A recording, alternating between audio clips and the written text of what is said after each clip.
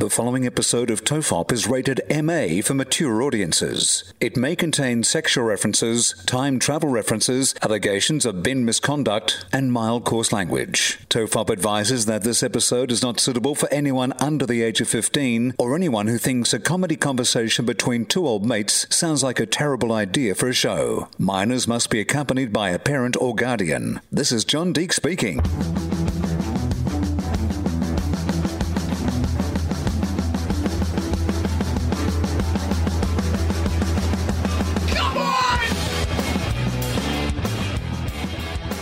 Everyone relax, this is TOEFOP, I'm Charlie Clausen. I'm Will Anderson, hello and thank you for watching. And happy Freedom Day, Will, when we're recording this. I believe all murders are legal now, is that right? It's the purge. Yes. I believe it's the purge. That's what the New South Wales government have announced. It is officially the purge. It felt like that this morning, I will tell you, because, I'm in New South Wales and on the day of this recording, it's Freedom Day in New South Wales because, you know what? We're close enough to our target, so fuck it. Let's just get back out there and see what happens. There's only 500 people with COVID. Let's see if we can get it up to a couple of thousand by the end of the week. So, obviously for Freedom Day, I did everything that I could possibly do to celebrate Freedom Day. I dressed like George Michael from his Freedom 90 video clip. Yep, you had the revenge leather jacket on. I had the revenge leather jacket on. Did that in the morning and then dressed like Mel Gibson for Braveheart in the afternoon. Did you want to go real deep with your cuts and dress up like Freedom Williams from CNC Music Factory? Just get all shirtless. That's who I buff? did, yeah. I just ran around this morning yelling at everybody dance now. It's funny, we were listening to CNC Music Factory came on Spotify while driving around. And I was saying, isn't this like, it's such a 90s song, like Everybody Dance Now. Like I said, what even genre is it? It's not really R&B. Is it sort of pop? And Jim's like, it's dance. It's like early sort of dance kind of house pop. And then I had this Charlie, the lyrics are literally Everybody Dance Now. Yeah, it is dance music. There's lots of rock and roll songs and pop songs that have dance in the title. But the genre, because it is such a, has that... It feels like the 90s to me in the same way that when you used to watch like Platoon or whatever, the 60s was always, Smoke on the Water or Paint It Black or whatever. Everybody Dance Now to me is the early 90s. And maybe it's because I had a gay older brother who came back from London in like the early 90s with like a mixtape of like house music or whatever. But that song just really sort of sticks in my head. But then this little bit of trivia stuck in my mind about CNC Music Factory that I don't even know how I know this, but like the human internet, a lot of stuff just comes to me. So Freedom Williams is the guy who does all the rapping in CNC Music Factory. And after that first album, which is a big smash hit album, he decided to go solo because he's like, you know what? Who needs the factory when you got me, Freedom Williams? And I don't want to be down working at the factory. My name is literally... Freedom. I don't want a factory job. I am like Eminem in 8 Mile, which of course was based on the story of Freedom Williams from CNC Music Factory. And so I believe he went solo and his first single, I believe, was a song called Freedom about him, Freedom Williams, where they sampled the song Freedom by George Michael. Just in case you weren't getting the message. Okay, I've got the lyrics here to CNC Music Factory's Gonna Make You Sweat, brackets, okay. All right, Everybody Dance Now. Okay, good. I was going to say, so it's Gonna Make You Sweat, of course. Everybody Dance Now, Everybody Dance Now. Give me the music, give me the music. Okay, well, pretty simple. Take it easy. Why are you being so pushy? Also, I would have asked in the opposite direction. If I am at like some sort of an occasion, like a wedding or like some organized dance where everyone's like, get on the dance floor and dance, I require the music to start playing before I get out on the dance floor. I don't demand that people start dancing and then say to the DJ, all right, drop a beat. That is the absolute wrong order to do that. Oh, you've got it all wrong, Will. Whenever I'm at a wedding, I stand on the edge of the dance floor and I just point at the DJ and I yell, give me the music. And I just stand there until I get a beat before I start busting my moves. Okay, so the refrain basically is just repeating, everybody dance now. Yeah, everybody dance now. Okay, now, what lyrics do you remember? What's the kind of Freedom Williams rap first line? Smooth. Is it sort of smooth? No, groove. But I like, you've got the energy and the attitude of it. Okay. Here is the dome. Remember that? Oh, right. Here is the dome, Yeah. which I never really Here's the understood. dome? Yeah. Right. Are you talking about the Melbourne nightclub, the Dome? I mean, is he the dome? Is he Free Dome Williams? Oh, maybe. No. Here is the dome. Dome, commonly, your head is your dome. Okay. Here is the dome back with the bass. The jam is live in effect, and I don't want to waste time. Off the mic with a dope rhyme.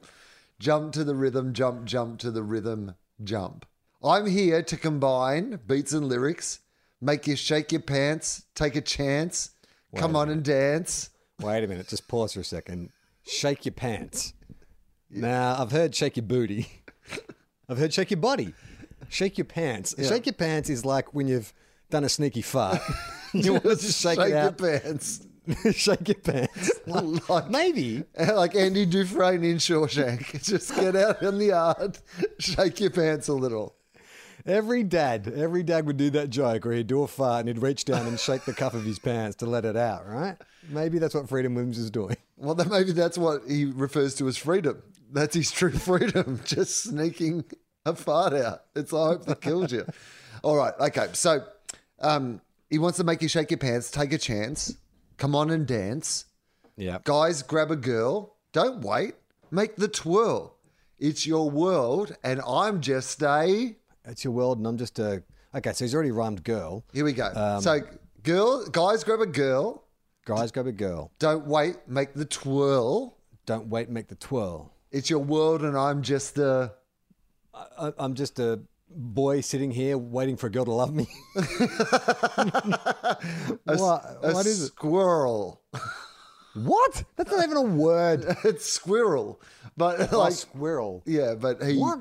yes he tries to make it rhyme with twirl. Squirrel. Yeah, okay, but what is a squirrel? Is that a euphemism for something? He hides your nuts. Well, I think you'll find, Charlie, if you read on to the next sentence, is your Okay, world great. and I'm just a squirrel trying to get a nut. Oh. So move your butt. Ah, good. Okay, so shake your pants but move your butt. That's why he didn't spend the butt too early. He knew he had a butt coming to run with nut, and he's like, I can't spend it too early. But pants and dance, that works perfect. Move your butt to the dance floor. So you, what's up? Hands in the air. Come on, say yeah. Everybody over here. Everybody over There. there. The crowd is live enough as I pursue this groove. Party people in the house move. Left to right, groove. Work me all night. Come on, let's sweat. Sweat. Yeah, that's right. Let the your body music take Let the control. music take control. Let the rhythm Let the move music you. move you. Sweat. Sweat. All right, pause. Take a breath. Okay. And go for yours. On my command. Now hit the dance floor. It's going to make you sweat till you bleed. Ooh. Ooh. See a doctor if that happens. Freedom. If pain persists, please see a doctor. Is that dope enough indeed? I love that. That sounds very posh. Indeed. Is that dope enough? Indeed. I say good day to you, CNC Music Factory. Sweat to your bleed. Is that dope enough indeed? I paid the price to control the dice. I'm more precise. To the point, I'm Nice. nice. Let the music take control of your heart and soul. Unfold. Your body is free and behold. Dance till you can't dance. Dance till you can't dance no more. No more. Get on the floor and get unverified, it says here. So they don't know what. Really? Well, it doesn't rhyme. They couldn't work it unverified. out. I mean, they're not the most complex lyrics. Surely Unverified. internet detectives could have worked it out. Like, I mean, it's very basic rhyme. Unverified. Okay. Although he did make twirl and squirrel rhyme. You know what? Let's speculate. Let's just fill it in. So I'll give you the line into it again. Dance till you can't dance no more. Get on the floor and get... Some more. No, you've already had more. Dance till you can't dance no more. Oh, get on yeah, the floor and get... Call your dealer and score. Get on the floor, call your dealer and score. You sure? Yeah, I mean, this is the birth of ecstasy, right? The early 90s? Get on the floor and get raw, I would have gone Oh, with. get raw. Oh, that probably sounds better. All right. That's pretty much it, you know. Can you, we'll look up what was Freedom Williams's solo song. Because that's my recollection. I have not verified or checked, but I seem to remember the song was called Freedom by Freedom Williams, where he samples Freedom 90 by George Michael. Okay, so, hang on. Freedom Williams, here we go. Freedom Williams. Williams' solo debut, Freedom, was released on June 1st, 1993. The single was called Voice of Freedom. Oh, well, that was close. And peaked at number 74 on the Billboard Hot 100. Number 74. Yeah. Oh, the lofty heights he fell from the number one single with Sensei Music Factory to number 74. And he sampled Freedom 90, which would have cost them a fortune. What I love about that is they would have bet big. The guy, you know what? We've got the guy from Sensei Music Factory. Sure, we have to pay millions to George Michael to get, but I mean, how can we go wrong? In the late 1990s, Williams started to perform worldwide shows under the CNC Music Factory moniker or variations of that name. I love that phrase, or variations of that name. No, we're DNC Music Factory. I don't know what you're talking about. In 2005, CNC Music Factory founding member Civilis labelled this the biggest insult in the world. Oh, I love this. Williams also performs CNC songs like Do You Want to Get Funky that were created after Williams had left CNC Music Factory. That's cheeky. I can understand you play, like, if you go and see Mark Seymour, you might play some Hunters and Collectors songs, but he's not like playing songs from the band after he left the band. I think I saw the drummer from the Ramones. I can't remember which Ramone, I can't remember, whatever Ramone he was, the drummer. But he came out and played Ramone songs with the Spazzies at the Corner Hotel. And he definitely played songs that he was no longer the drummer for. They just did Ramones covers. He did 3 or 4 that he was the drummer for, and then the rest were all songs that he wasn't around for. Taylor Hawkins from the Foo Fighters. Used to be the drummer for Alanis Morissette. Like, do you reckon if you go to a Foo Fighters gig, he can just sing You Ought to Know or whatever? Wouldn't surprise me these days with the Foo Fighters. I've seen some footage of their gigs lately, and they are getting loopy. Like Taylor, have you seen that Taylor would get up front and he'll sing Under Pressure, Queen? He's got a real disco streak. I didn't realize, Taylor, but he loves Freddie Mercury and he loves Queen. That's like his favorite band. I saw an interview with him where he's saying they could just play anything. They could play anything. And it's like, oh, this is who you want to be. Because he's a good looking guy. Like, he could be a frontman in any other band, like for a Nickelback or a Creed or whatever. Taylor Hawkins. Is that his name? Taylor Hawkins. Yeah. Is that what we said? Did we say Taylor Hawkins? I think so. I was scared. Hopefully we didn't say Taylor Walker, the disgraced Adelaide disgraced AFL footballer. But he would be your front guy. But then I guess you get someone who's just a little bit more charismatic. It's kind of like the Scottie Pippen issue, isn't it? It's like in any other band, Taylor would have been your lead singer, but then there's just one guy just a little more talented than you who takes all the limelight. Well, I mean, that was Dave Grohl in Nirvana though, right? Yeah, so he learned. Dave Grohl, you just got to get a band with people who are charismatic but slightly less charismatic. Yeah, I've got to get a drummer who's really good. He could be really good in his own right, but that's what I need. Now, Will, we've been circling around the mundane-ish aspects of my life, and we had a listener write in saying I should write a Larry David-esque sitcom about my life. And I ventured a story about taking Ione into the playground and the issues that come up with that, like, playing on swings when there's kids around. And I'm always nervous that I'm going to get into some kind of altercation with a kid and have a Larry David moment. Well, it finally happened. Everyone will be glad to know that yesterday I got into an argument with a kid. Good. Great. At the playground. Great, love it. It's not a very long story, but I feel we can break it down, the minutiae of it. So Iona has this thing at the moment. It's a little game she plays. I don't know where it came from or the origins of it or what it's about, but she plays a game called Night Night, where she will just randomly say to you, night, night, and she'll just lie down on the ground. If there's a blanket or something she can pull over herself available, she'll pull the blanket over herself. She'll close her eyes.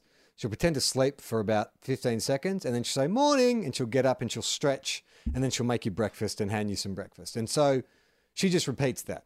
Sometimes it can take an hour of just like goes to sleep, morning, makes you breakfast, feeds you something. The variation on what she feeds you is sometimes it's delicious and sometimes it's disgusting, but she won't tell you. So she'll feed you something and you eat it and you'll go, and she'll like, ah, puh, puh, puh. And you'll be like, oh no, that's disgusting, puh, puh. Or sometimes you'll spit it out and she'll get annoyed because it's meant to be delicious, but you don't know. You don't know what you're eating. It's a lot of pressure. She's got the absolute temperament of a chef. Like, she's nailed that. She's instinctively zoned right into chef zone, which is just to confuse the shit out of you and be angry regardless. So we were at the playground and there's this big, tunnel that runs under the jungle gym, big plastic tunnel. And Iona likes to go in there and she plays night night. So I'll just sit on the grass while she goes in there and she'll go night night and she'll like pretend to fall asleep in the tunnel and then she'll wake up and we do the whole thing. She brings me food. This is a very cute way of you telling everybody that your daughter is now sleeping in a tunnel.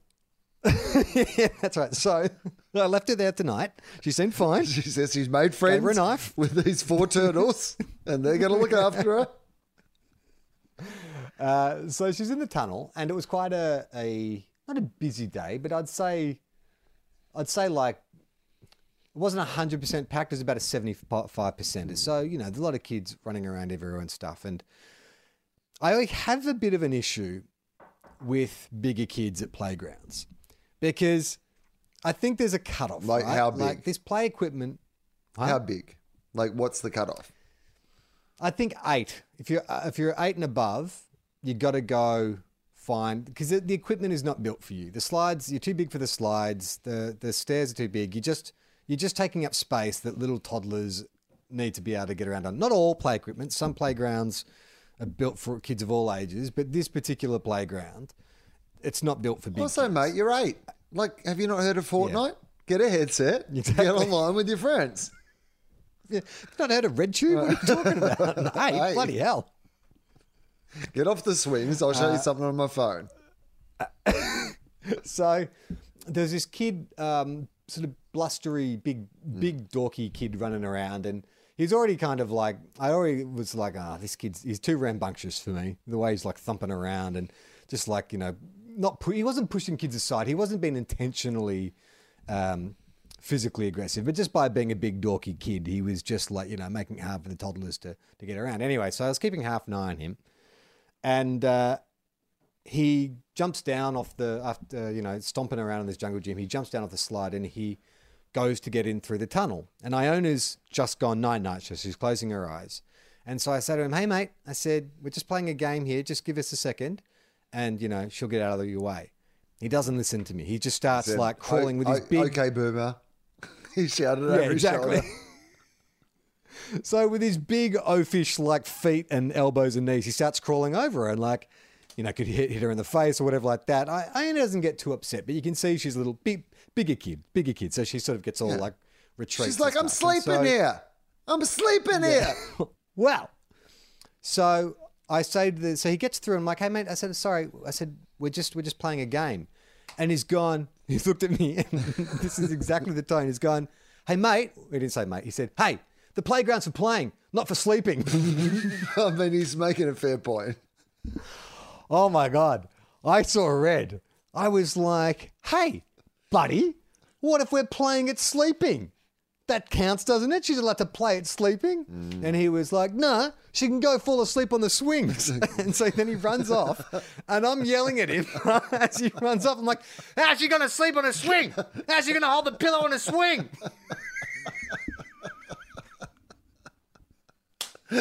I couldn't believe it. I got sucked into a fire with an 8-year-old. It was just his attitude.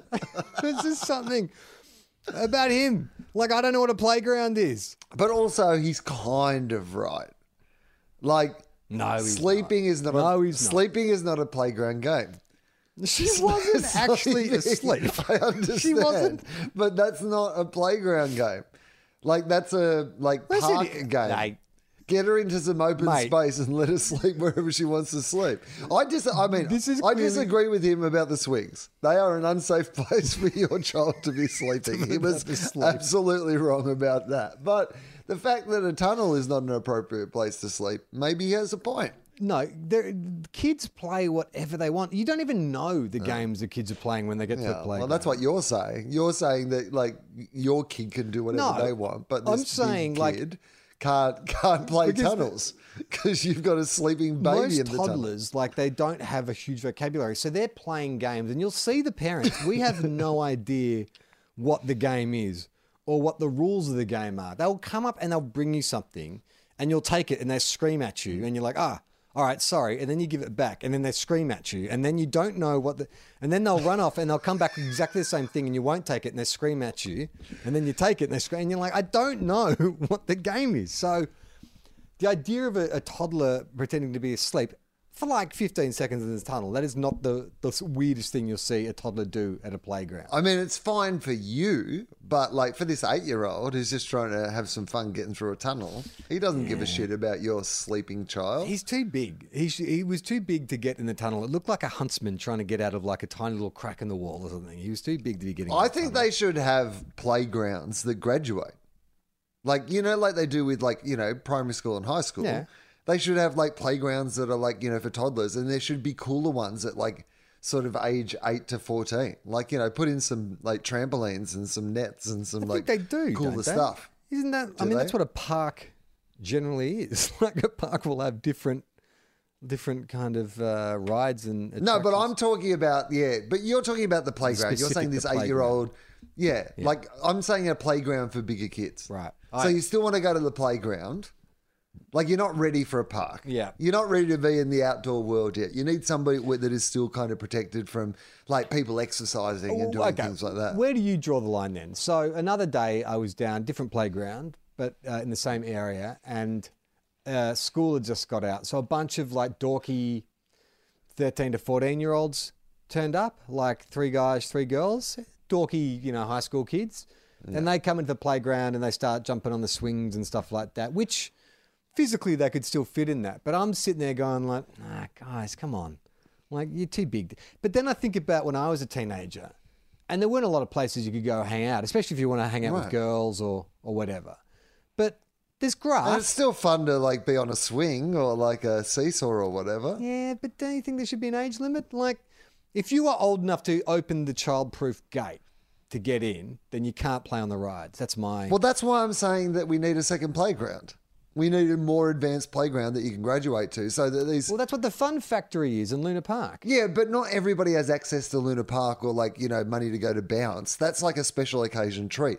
I'm talking about something that like, much like the park is for like, you know, toddlers and young kids, there should be like a fun park like for sort of people who are sort of 9 to 14 or whatever. Well, what do you put in it? I don't know. Fortnite? Yeah, video games. A lot of iPads. This is well out of my sphere of knowledge. Like I don't have children. Yeah, but think back to when you were a 9. Yeah, I know, but that's like, that feels like a very long time ago. You know, when I walk past parks, you know, like firstly, I don't really like walk by and pay a lot of attention because here's what you shouldn't do if you're a middle-aged man walking by yourself. Walk slowly by a park and examine everything. Like, it's just one of those things that you just like, the polite thing to do is head down and like, you know, move quickly by this park. And so, but what I have noticed in my periphery is that park technology has advanced substantially from when I was a kid. It's amazing. Yeah. The safety, everything's covered in rubber. It's all like thick, soft plastic. It's great. I mean, and where we're staying at the moment in the Gold Coast too, because it's a real touristy area, she's spoilt for choice. Like, it's all geared for that holiday market. But I also think that there's an element of these playgrounds where there's a hierarchy to the rides, right? Like, the slide is your kind of king. Swings are sort of like your queen, And then if you have a specialty, like at this one playground, it's like a dune buggy that they've gutted. Mm-hmm. That's kind of that's your crown jewel. That's your ace. But not every playground has that. So then with the hierarchy of rides, because all the kids, they just want to go to the best rides and just want to keep going down the same ride. So you've got to work out, well, how long do I let my kid play on this? Like the tunnel, how long do I let Iona? The tunnel, I would say, would rank not even in the top 10 of attractions. It's a hole. Right, it's a tunnel. There's nothing cool about it.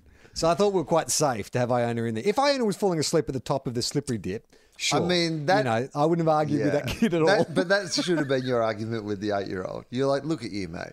You're 8 years old and you think running through a tunnel is fun. This is not on me. This is on you.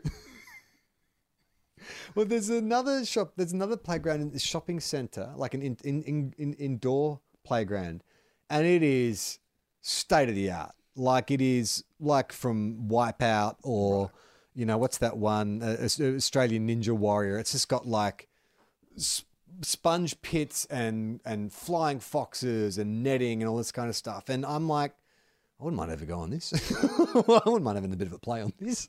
How do I going to do that? And that's when the police came. I caught up with a mutual friend of ours the other night, and he recently broke his ribs on a water slide. So he is in his late 40s, and he went on a water slide, and he, Who's that? Well, I mean, our mutual friend, his initials are VK. Yeah. And, and we call him VK, so that's tells me all I need to know. He broke his rib. I didn't know that. Going down a water slide, and thought he'd punctured his lung. Had to go to hospital and stuff. Oh God, I wish I'd known that. How long? When did this happen? I could have been giving him shit for weeks. Yeah, it's been weeks, I think. And so, wow. But it was a real, in my head when he was telling me this story, because with my injuries and stuff, the idea of going down a water slide is something that I've reconciled is absolutely in my past. It's been in my past for 15 years now. I got diagnosed with my hip stuff in my early 30s and I'm 47 now. So the idea that I'm going on a water slide, I just absolutely ruled that out. So even the fact that he had done it, that he thought he could do it without injuring himself, there was part of me that really admired it. How did he injure himself? Was it hitting the water at the end? That's pretty soft. No, I believe he got thrown from side to side and then nearly cleaned up a kid in the tunnel. So he was the 8-year-old in this scenario. Yeah, he was absolutely. Yeah, there was this young girl who was just playing nine-eye in a water slide tunnel and he just bowled through. Well, that is one thing that I'm now acutely aware of having a kid is, well, I waited so long to have one. I am now, I'm at that age where you wake up and, you've pulled a muscle in your sleep or something. I literally pulled a muscle in my back the other day. What was I doing? I was picking something off the floor and my back went out. And I'm like, oh, this is no good when I have a 2-year-old that I have to constantly pick up and get out of danger. We just came tonight from dinner. We're at a restaurant. And she was about to stick her hand into a lit candle on the ground. And I ran over to get her. But as I went to pick her up, my back seized up. And I'm like, shut up. Quick. I'm like the geriatric superhero. I couldn't even get down to pick her up. My back was so messed up. Yeah, you're at the hospital and they're like, well, the good news is, Mr. Clausen, that your baby did not sustain terrible burns. So that is absolutely good news. It's a miracle. But were you not there at the time? And you're like, I was there. I was so close. I was locked in place 5 centimeters away from picking her up. There's a bit of mail I wanted to get to. I know it's early for mail, but this is from way back. I'd earmarked it to talk about, but for some reason forgot about it. This is from July. Talking about geriatrics just made me think of this. This is from Jessica. She sent this back in July. Hi, Charlie and Will. Hope you're well. I'm listening to episode 345 where you wonder if your listeners are on TikTok. Well, we are. And she says, I am a geriatric millennial who lives in the UK and needed something to help me get through it's pandemic, but she calls it a panini, which I think's quite cute, referring to the pandemic as a panini. Have you heard that before? I mean, I would have got behind a leader who'd come out at their press conferences and gone, well, the bad news is that, there are 2,000 cases in the community, active in the community at the moment. But the good news is we've rebranded it the Panini. It's so cute. And I feel like we're all going to be more comfortable with it.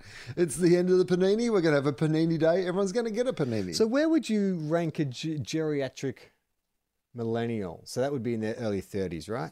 So, you know what? Funnily enough, I had the conversation the other day and Googled what a millennial was. So, because my partner, Amy, famously hates millennials. Not just millennials. There's a list of people that she hates, but millennials are high on that list. Fucking Why? millennials.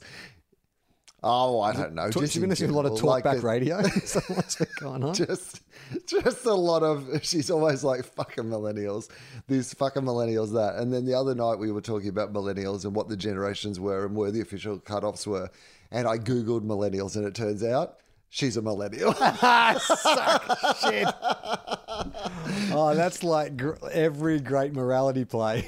Yeah, she's a self-hating millennial. So That's she's amazing. an original millennial too. She's like first year millennial. Like, Wow. Yeah, OG. exactly. OG millennial. So 1981 until 1996. If you were born in those years. So Jessica could be in that age bracket if she's a geriatric millennial. Actually got me thinking too, just a side topic. So Back to the Future, if it was made today, right? You'd be sending Marty McFly back to 1991. Do you think there is as significant a cultural difference between now and 91 as there was between 85 and 55? Yes. Okay. So the internet, the internet, Okay. absolutely, like that would be the thing. Okay. Also, if you were living in current day times and you went back to 1991, here's what you do. Stay there. It is a much better time than the time we're currently living in. Back to the 90s. Everybody dance now. Okay, so the scene where Marty has to convince George or trick George into asking Lorraine out. So he sneaks in the hazmat suit and he puts the Walkman on him and he plays Van Halen. And I am from planet Vulcan. Right. So how do you contemporize that? So you're doing the reboot of Back to the Future. You need to go in, because I don't think you could go and play someone from 91 metal from now or thrash or hip hop or anything. And they'll just be like, oh, it sounds pretty much like all the music we have now. The only thing I could think of, this is what I would do. So you've got the hazmat suit, that's fine, whatever. Like that can look scary. But if you took your iPhone with you, I reckon you bring out your iPhone and you turn on the torch and you scan it. You put on your ringtone and you run the light up them and you say, like, I'm doing a body scan of you or something like that, or and that's how you scare them. Do you reckon that would freak out someone from 91, or would they go, that kind of looks like a phone? Yeah, I got to be honest with you. 91's not far enough back to go, this is a future scanner. Like, you wouldn't be able to get Wi-Fi. You wouldn't be able to use most of your apps. It'd actually be quite useless. But it's more the appearance. Yes. Like, do you think there is anything that you could take from now that would convince someone from 91, holy fuck, like, I'm dealing with someone from a different dimension, like Van Halen did to George McFly? I actually think maybe your personal computer would look more impressive than your iPhone, because your iPhone, oh no, maybe not actually. And remember, it's more about intimidating them in the way that Van Halen, because music, heavy metal to someone in the 50s would sound like fucking never heard anything like it. So what could you show or I mean, could it be CGI? Could you have something on your phone that's like, well, Terminator 2 comes out in 91, so probably not. What's the most impressive visually or like sonically that, like, there must be something. What's blown our something minds really obvious that in we're the last missing? 30 years? Fury Road. Could you take back Fury Road? Would that blow your mind? Because Probably Fury Road's not. all practical effects. They were doing that back in the 80s. Yeah, that's a good point actually. Right. Space Jam 2. I don't know what you could do. Maybe. I mean, is there any invention? Is there any could you take like a fidget spinner? Take back a fidget spinner or your razor scooter?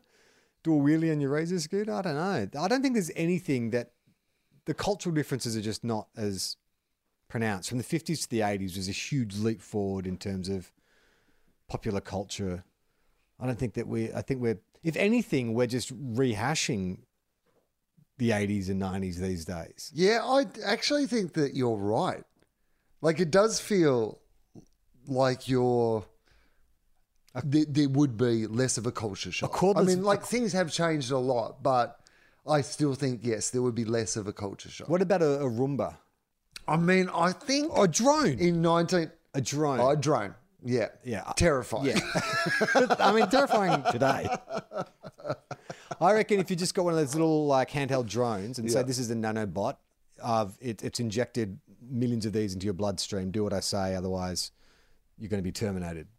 That's what you'd say. If you could get Wi-Fi to run it, you're in a different time and they access, I was going to say a home assistant, but again, you wouldn't actually be able to use them in 1991. You can't use your Siri or whatever because they would be impressive. I think that if we took back our everyday home assistant things, that would blow your mind a little bit, but you wouldn't be able to work them because you'd be on dial-up. It wouldn't be that impressive. Just trying to think of even those apps you have on your phone, like Snapchat, those filters where you can suddenly get a dog's face or a demon's face or you're wearing sunglasses. I reckon that would freak me out. I mean, when that happened 5 years ago, I was like, whoa, what is this witchcraft? So if you could somehow get that function going without Wi-Fi, if the app functions without being connected to the internet, and you went up to George McFly and you held it over his face and said, I'm turning... Just went, yeah. You're a dog. Oh my God. Yeah, that would terrify you a little bit. All right, anyway. Back to Jessica's letter. So she is just wanted us to know that there are millennials on TikTok who listen to this show. So that's good. We keep them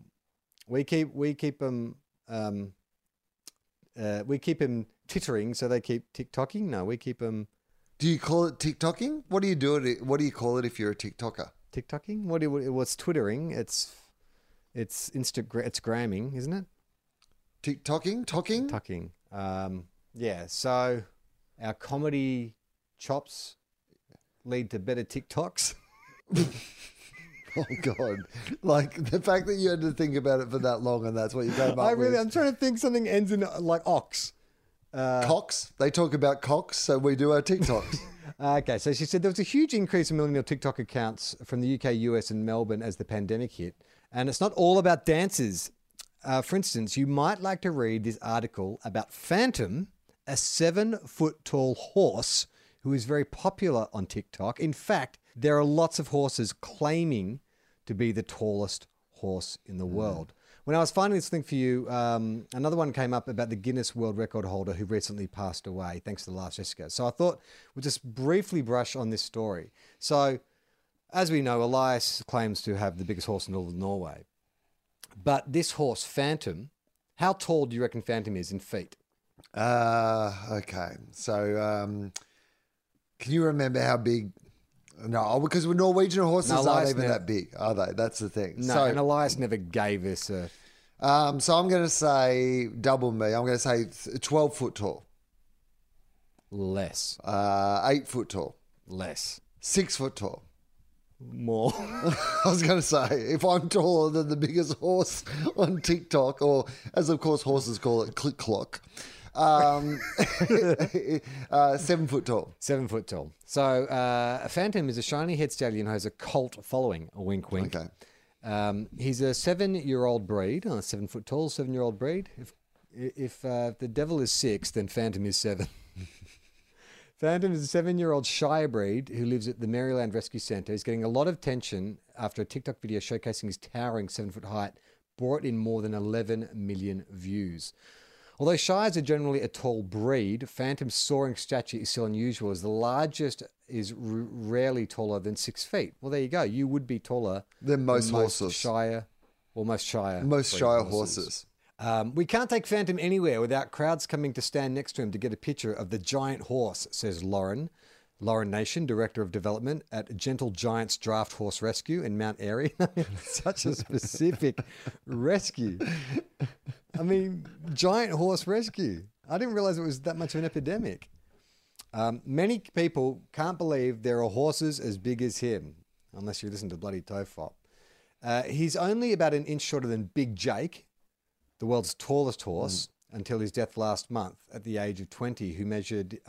and he measures in at 6.75 feet or 20.1 hands at his highest point.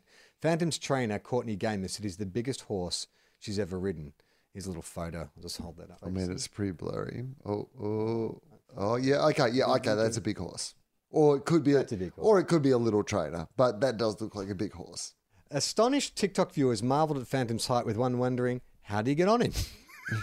I mean, it's a fair question. How does she get on him? And another one noting, it's just amazing to me that some breeds of horses can get this big. This is an article that was in a publication. I was going to say, they aren't the most amazing comments that you need to repeat them in a publication. Phantom has lived at the facility since last year when his large size became too much of a challenge for the owners to handle. The non-profit centre specialises in saving draft horses from slaughter, abuse and neglect. Okay. According to the site, usually those horses are picked up from auctions right before they've been sent to slaughterhouses. I like that. Saved from death row. We're the largest draft horse rescue in America, and I've seen numerous giant horses like Phantom, said Nation, who claims she's seen horses 5 inches taller than him. Seems to me, Will, that when you have a tall horse, you always like to talk about it's like a fisherman. Right. There's always a bigger horse. It was the biggest horse. You should have been here, mate. It's cold today, but this horse is normally 5 centimetres bigger. The centre facilitates both adoptions and sponsorships.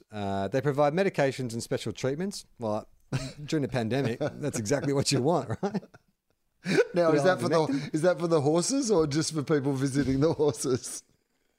In hot summer months, the horses like Phantom get a cold rinse with a hose and sunscreen applied to their noses. This is a weird article. Volunteers love to bring him special treats, and Phantom knows who has something very tasty in their pockets before they even enter the field. So what was she alleging? That he's psychic? That Phantom has psychic? I don't think he does, Laura Nation. While we're in the mailbag, let's keep going, shall we? Okay. And if you want to send us some mail, you can do that by going to tofop.com. There's a little contact form. You just drag down menu, you find out which podcast you want to send some mail to, and you can do it right then and there. And while you're at tofop.com, check out some of our other great podcasts. Will does one called Philosophy. Who's on this week? Aisling B. She is one of the funniest comedians in the world. It is one of my favourite Philosophy episodes. Yeah, her show This Way Up is on Stan. I highly recommend it. It's awesome. If you like Fleabag and shows like that, it's that style of show. It's fucking funny, but it's really quite moving and interesting. And she is a really, really funny comedian. Just her brain and the way that she looks at the world. And in the middle of the interview, she has to go and like deal with a package that's getting delivered at the door, and she just takes the Zoom with her and keeps doing the interview as she deals with all this. It's so fun. It's a really good episode. Who's on Fofop this week? Osher Ginsberg. You might know him from a couple of little shows called The Masked Singer and The Bachelor, and a podcast called Dad Pod, where he helps out some dead weight. Look, no offense, Will, but it is so great doing a podcast with like a genuine professional. Like, he had his own studio set up. He brought stuff to the show. Yeah. Like, we're talking about Paul Stanley from Kiss, and he just starts playing like clips. I didn't have to do it. Osher's just doing it from his studio. It's like, oh man, this is great. I mean, I looked up, the Wikipedia page of CNC Music Factory, so I don't think I'm not bringing anything to the table. Swings and roundabouts. You can also go to our YouTube channel, Tofop TV. There's clips put up every week and full episodes. You can listen to the full episodes of the show up there if you prefer to listen to your podcasts on your computer. But back to the mailbag, Will. This is from Ashley, who says, I started listening to you guys when I was 14. Now I'm 23. Between now and then, I went through high school, a bit of uni, some shitty years in terms of mental health, and I became a person. A while ago, you were talking about how influential Monty Python was on you both. I suppose I'm writing to say that you guys are my Monty Python. Well, how about that, Will? In about 20 years, we're going to start saying some real racist, horrible stuff. Really reactionary things online. There was plenty of mornings I would not have been able to. Can't podcast about anything anymore, can you? Like, I mean, fair enough too. Imagine if we did that about our back catalogue. Instead of us saying listen backwards and stop like listening when you feel uncomfortable, we went on the opposite and we just started going, no, we should be able to say the things we said in the early episodes. I haven't really delved into. I think it's a little bit of that. It's like Amy with Morrissey. I don't want to know. Like I've sort of seen some people have had some issues with John Cleese, and Terry Gilliam seems to always be putting noses out of joint. Have you delved into it? Is it bad? Should I just? Is ignorance is bliss? No, it's just like old people being old. It's not like Sean Connery stuff. No, a lot of it's like, around political correctness. Oh, a bit of stuff around Me Too. So, like, I mean, look, on the edges of some stuff, I can understand why people are offended. But, one of those things that I agree. Don't bother learning more about it. Keep your cherished memories. It's not bad enough that you need to know about it. Ashley says, there were plenty of mornings I would not have been able to get out of bed if I hadn't pressed play on a comedy conversation between two old friends. So thank you. I guess I'll never be able to quantify what this podcast means to me. You both joke about how stupid the podcast is, but I think it's safe to say that, at least for me, it's had a pretty big impact on who I am. The jury is still out on whether it's better or worse, but I'm definitely sure I would have laughed a lot less if it weren't for your show. I'm in such a better place now than I thought I'd ever be able to be in. Although, despite your advice, I'm working at an AI development factory. I promise the stuff I'm working on won't go all Terminator on people. And even if it does, don't worry, I've added an everybody relax kill switch. So a couple of things before I go. Will, given how much you like RuPaul's Drag Race, I highly recommend We're Here for some feel-good entertainment. It's a HBO show with three queens from RuPaul's Drag Race making over people from small-town America in drag. Charlie, so do you want to comment on that? Have you seen it? I have not seen it, but it does sound like it might be something I enjoy. Charlie, this is super late, but major congratulations on Iona. You very clearly love being a dad, and anybody could tell that you were going to make a great one, apart from when I'm yelling at an 8-year-old in the park. Also, did either of you see the most recent Saw movie? It starred Chris Rock. Yes, comedian Chris Rock was the lead in a Saw movie, and it was amazing, and it was terrible. Anyway, thanks for the laughs, Ashley. I think he, not only is he in it, but I think he wrote it. He got the rights, and he wrote it, which is... It's in the Saw so universe. Strange. Like, he's a fan of the Saw universe, and he... Yeah, I've not watched it. Have you watched it? No, I sort of dipped out of the Saw films probably after one or two. If you could have any movie, like, any movie franchise, and just like Chris Rock style, just like write a movie that's in that universe. It'd have to be like, I'd love Back to the Future. I'd love to do the continuing adventures of, Marty McFly, maybe Marty McFly's kids or something like that. I think that's still got potential. That sort of blend of sci-fi and comedy, although maybe Rick and Morty's come along and sort of made it redundant. But I'd love to play around with something like that.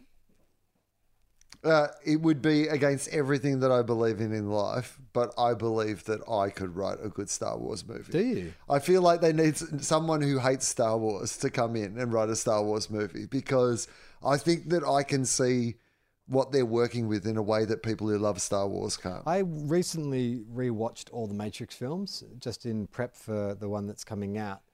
And I was surprised by... I didn't hate the sequels as much as I remember hating them in the cinemas. Once you sort of...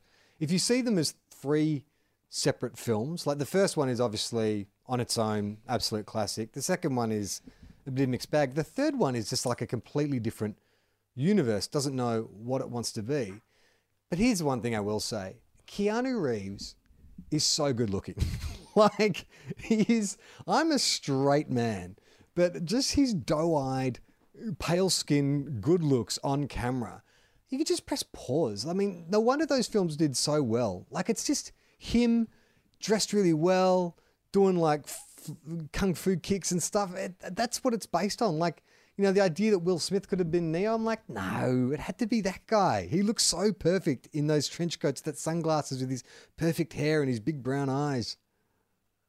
I mean, Will Smith, by the way, has admitted this himself, but how terrible would have The Matrix been if Will Smith had been Neo in The Matrix? And instead of Rage Against the Machine, we get Will Smith rapping about, it's The Matrix. You get your reality fix. Well, this is from Steph. Hey, Tofop, came across this during my random nighttime scrolling and thought of you guys. Maybe Charlie wasn't crazy to try that electric shock workout. Apparently, Tom Holland is doing it to get in shape for Spider-Man. And she's posted a link. It's Tom Holland at one of those EMS training facilities. I laughed so hard at that story. The predicaments you get yourself into, Charlie. I also recently listened to the episode where you tracked down your stolen phone. You could have scripted the ending better. Keep up the hilariousness, but keep it safe. You're a dad now. Everyone gets reminding me of that. Can we also just talk about how great Tom Holland is? You should rewatch his lip sync battle. He's brilliant. Yeah, I like Tom Holland. Fine. I think he's a good Spider-Man. What's your feelings on the old? Yeah, I like Tom Dutch Holland. I know his dad. I think we've mentioned that before. But his dad, Dominic, is a stand-up comedian who I've met a couple of times and done shows with and stuff back in the day, a long time ago. But how does he feel about his son being hugely more successful than him? I have not spoken to him since his son has been Spider-Man. So, and I did not want to be one of those people who just crawled out of we're probably still friends on Facebook or whatever, but I didn't want to be one of those people who's like, hey, Dom, I know we haven't spoken for 10 years, but I'm hitting you up for no particular reason. Anyway, tell us about your son being Spider-Man. By the way, that EMS studio sent me a text today letting me know that it's 20% off electrocutions coming up in December. That's good news for them. The thing I would say about Tom Holland using that technology to get in shape, I don't think we were ever saying necessarily that it couldn't be effective in some circumstances, but that whether it was a sustainable, it's not as good as actual going to a gym and lifting weights. It's not.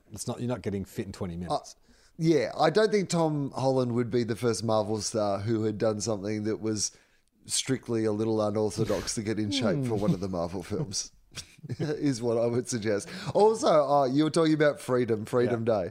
I went to Bondi this morning to get a cup of coffee, and it was very early in the morning. It's really bad weather here, so I didn't expect there'd be anyone around. And there's 2 gyms that have big open glass walls out into the street, and they're next to each other.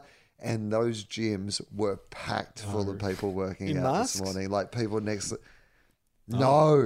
No, people with medicine balls sweating next to each other in a way that will mean that they will need actual medicine in a hospital very soon, because I was like, really?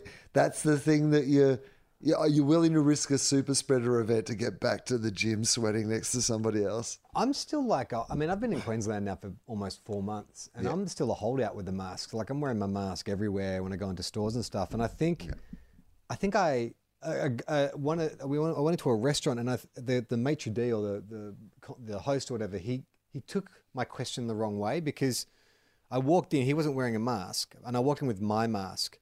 And I said to him, because I was looking around at the customers and staff, and some had masks and some didn't. And I said to him, oh, we're not doing masks now. And I think he took that as why aren't you wearing a mask? And so he just hit me with, because I work 9-hour days and it's really hard. You try working in a kitchen, blah, blah, blah. And I'm like, no, sorry, I'm just asking, do I need to wear my mask inside? Because I couldn't see anyone in there. And I was like, obviously, he's been putting up with this nonstop. But I don't know what Queensland, speaking of the Matrix, Queensland has been like Neo. Every time there's an outbreak up here, it's there's 15 school kids in Interloopy have got COVID, and it's and they're fine. They're all in isolation. It's fine. I think it's Indooroopilly, but I love Interloopy. It's much better, to be honest. So lock it in. Rachel says, hi, Will and Charlie and Will. Long-time listener, first time writing in. I'm a trainee teacher in the UK, and I've been listening to Tofop since I was a teenager. Man, we are scooping in that zillennial bloody market. Zillennial? Is that where we're at now? Yeah. Okay. I have an everyone relax sticker on my laptop, which the kids in my class saw one day. They started repeating it back to me in the way that 8-year-olds do. Now we use it in my classroom when the noise volume gets too high. I thought you'd like to know that Tofop is influencing some 8-year-olds in the UK, albeit accidentally. Love the pod so much. It gives me a nice welcome break from planning and marking. Thanks for all the laughs. We keep her laughing, so she keeps them learning. How do you feel about that, Will? TOEFOP is influencing the calming of 8-year-olds in the UK. I mean, this is how everyone relax becomes a mantra, right? Yeah, this that is school, party this on. class suddenly has exceptional results. Like they go back, they get some British government study just going, we just don't understand how this particular school, it must be the teacher, maybe the teacher is amazing, but it's also this, they identify this mantra that these kids say every day. They introduced it into American schools that stop school shootings. Yeah. Yeah, that's how TOEFOP takes over the world. Be excellent to each other and party on, dudes. Exactly. That's how we bill and Tenet, which is all we've ever wanted from this podcast. Sasha has come in with some suggestions, some more slogans. Hey guys, loved last week's show. Here's my contributions. For those who like to listen to the podcast while walking, all right, Will, you want to guess this? We keep on blank, so you keep on blank. And it's for walkers. People like to walk. Yeah. Talking and walking. They keep on talking, so we keep on walking. That's probably simpler than what he's coming with. No, his is more of a philosophical, we keep on.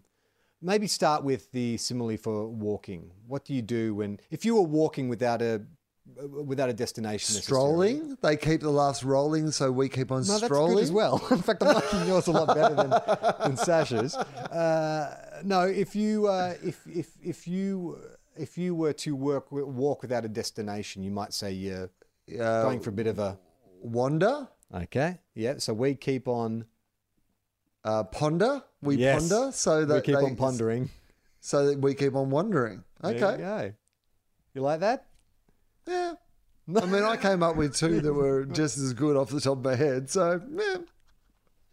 This is from Jessica. Hey, fellas, I was listening to last week's episode, Howlin' and Growlin'. By the way, a lot of people did not realise that growlin' is a euphemism for cunnilingus, which I think we've educated. So, along with everyone relax, hopefully the 8-year-olds will not growl. I mean, what I grew up with was growling out.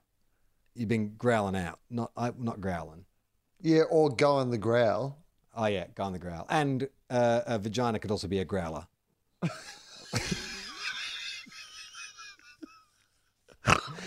I love that you guys can do an hour plus on merch taglines. No sarcasm here. Seriously, it was great. I came up with one on my drive and I wanted to share it. As I felt the lack of bin-related content was really missed. So here you go. Yeah. This is for priests. Okay. And Jessica has clarified that she's not a priest. Now, this should be easy. We keep on talking bins, so they keep... absolving sins. Correct. And you even used absolving. That's great. Well done, Will. Well, as noted above, I'm not in the religious profession. I have had my own bin-related dramas. Plus, bins is easy to rhyme. No slant rhymes here, which I can't help but take as an insult, a slight on me. Slant rhymes are fine rhymes. You might remember where we also talked about that menthol powder that people in Germany snort. Jack Watts, the AFL footballer, was photographed snorting that menthol. Well, Tom's got a bit of insight. Hey guys, I was listening to your episode on celebrities snorting mysterious white substances when you brought up the Jack Watts defense. I spent some time in Germany in 2019 and played a few games for an Aussie rules team over there, the Munich Kangaroos. I wasn't there at the same time as Jack Watts, but here is what I heard countless times during the stretching circle at club training. The club always watched the AFL Grand Final together at a pub at around 4:30 in the morning, and then kick on to a tent at Oktoberfest. When they were there with all of their mates, they saw Watts and they coaxed him over in an attempt to try and get him into play in the upcoming match. As a bribe, one of the boys supplied him with a bottle of Weizenkoks, which is the menthol powder, Cox, K-O-K-S, that he was later snapped with snorting off the chest of a girl, which is a common practice during Oktoberfest. I did find the sight of people snorting white powder openly off tables quite strange, and I've got no doubt that during Oktoberfest there's plenty of people openly snorting coke as well, but I'm pretty sure that the Jack Watts Shaggy defense is legit. I mean, what a great cover story, by the way. Yeah. if you are going to have a party where people are going to snort cocaine off the table, also get some bison cocks. This is from Sean. G'day, lads. Just reached out to say cheers for all the great content. I've been on board since episode 10. Haven't missed a beat. In fact, I wanted to let you know that you have pervaded the English syllabus. Will, this is amazing. Either this is amazing or the standard of education around the world is slipping terribly. I think a thing can be both things at the same time. My year 10s are studying a unit which requires them to deconstruct the comedy genre using film as the key medium. After umming and ahhing about this for a while, I stumbled on my answer while listening to Will speak about the TV show What We Do in the Shadows, a perfect core text to use to teach the kids about satire, spoof, parody, cinema verite, intertextuality, and mockumentary. But then I needed to establish the background knowledge of students in terms of the vampire horror genre as well as the mockumentary genre. The horror genre trope thing was easy enough, but what do you use as an entry-level mockumentary for a bunch of 15-year-olds? Charlie to the rescue, Lessons for Life with Alan Mercedes locked in. But still, is that too nuanced for 15-year-olds? Back to Will's love affair with Taika Waititi, I went and voila, Team Thor and Team Daryl revealed themselves. Have you seen those short films? They're brilliant. Have you seen those? No. Daley Pearson, is that his name? The guy who created Bluey? Well, one of the creators of Bluey. Yeah. And Taika, they're these short films that they made, and it's like Thor with his housemate. It's just this like schlubby, it's a very Taika comedy. It's like Thor's got this like schlubby Australian housemate who works in like an office job, and you know, Thor's always leaving Milnor on the coffee table and stuff. It's very funny. Very Taika. Anyway, nothing else from me, but want to say thanks again for everything and to let you know that your oeuvre is now piercing the Stage 5 New South Wales English syllabus. Just what they needed after 15 weeks knockdown. A bloody good laugh. Well, I got some good news. If you like Lessons for Life with Alan Mercedes, there's some more Alan on its way. Is that right? Yeah. Richie and I have been working on some more Alan. It's we've had to work around COVID restrictions and him being in one part of the country, maybe in another, but I've just finished editing 4 new episodes of Alan Mercedes, which will be hitting the TOEFOP YouTube channel in 2 weeks. So keep your eyes on the socials. I'll be publicising that more. One last bit of mail, Will, to go out. This is from Chris. Charlie, you big hole. G'day, fellas. You've been chatting about AI technologies for a while, and on one of your recent eps, Charlie was saying how he's not worried about AI and has a Google Nest in his house. Well, I've had a Google Nest sitting at home in its packaging for 3 years. I won it in a competition. I wasn't actually thrilled about it because I know they listen in on everything and they sell you stuff they sell that on to potential advertisers. And because of my morals, I found it hard to give it away as a gift because I didn't want anyone else having to deal with that same issue.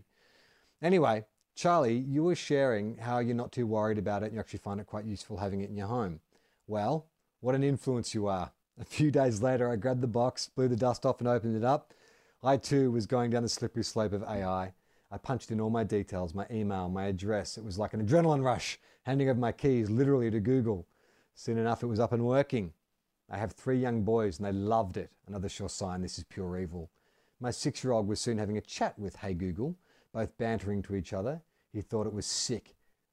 It was telling him jokes. It was playing music. The other day, on the other hand, I was watching with trepidation because little did my 6-year-old boy know that every bit of information he was freely handing over was being mined by the data machines. At one point, my son Tom asked the machine what its favorite animal was. The machine politely replied that it likes all animals. What's your favorite animal? Tom replied, snakes. I was watching from a distance, quiet. It felt like I'd let a monster out of its cage and I let it enter my home. My kids, my family will forever be mined for data, to advertising, bastards to sell us stuff. Will they sell us pet snakes? I don't know. I know I can put it back in its box, but a bit like anything, once something's out, it's out. So thank you, Charlie, for tipping me over the edge to the dark side. If you don't have AI on the payroll, they should. Well, no, literally that whole conversation we had was, yes, AI was paying us to endorse that product. Sincerely fuck you. Sincerely fucked yours, underwater guy. P.S. I would love to know if Will would ever have a Google in his home. I've already got the Wi-Fi Nest thing, Yeah, whatever that's what that is. So like I have that, and I have a smart TV and like things like that. So the idea that somehow I'm protected from, so realistically, I just don't particularly use that style of technology. I don't use Siri on my phone or anything like that either. It's just not my vibe. But I think this is my general feeling about the world, is why we have to like have the big conversation about whether these things are good, bad, or indifferent at the start. Because once they're out, they're out. I think that is absolutely true. Yes, we could put it back in the box, but now that it's out of the box, we're not going to put it back in the box. And with every advance in human technology, once we get it out of the box, then like it's always introduced as a bit of a joke or a novelty at the start. But then after a while, when we're used to it, they just ramp it up. Yeah, that's what we're taking back to George McFly, the Google Nest. Yeah. I'm Charlie Clausen. I'm Will Anderson.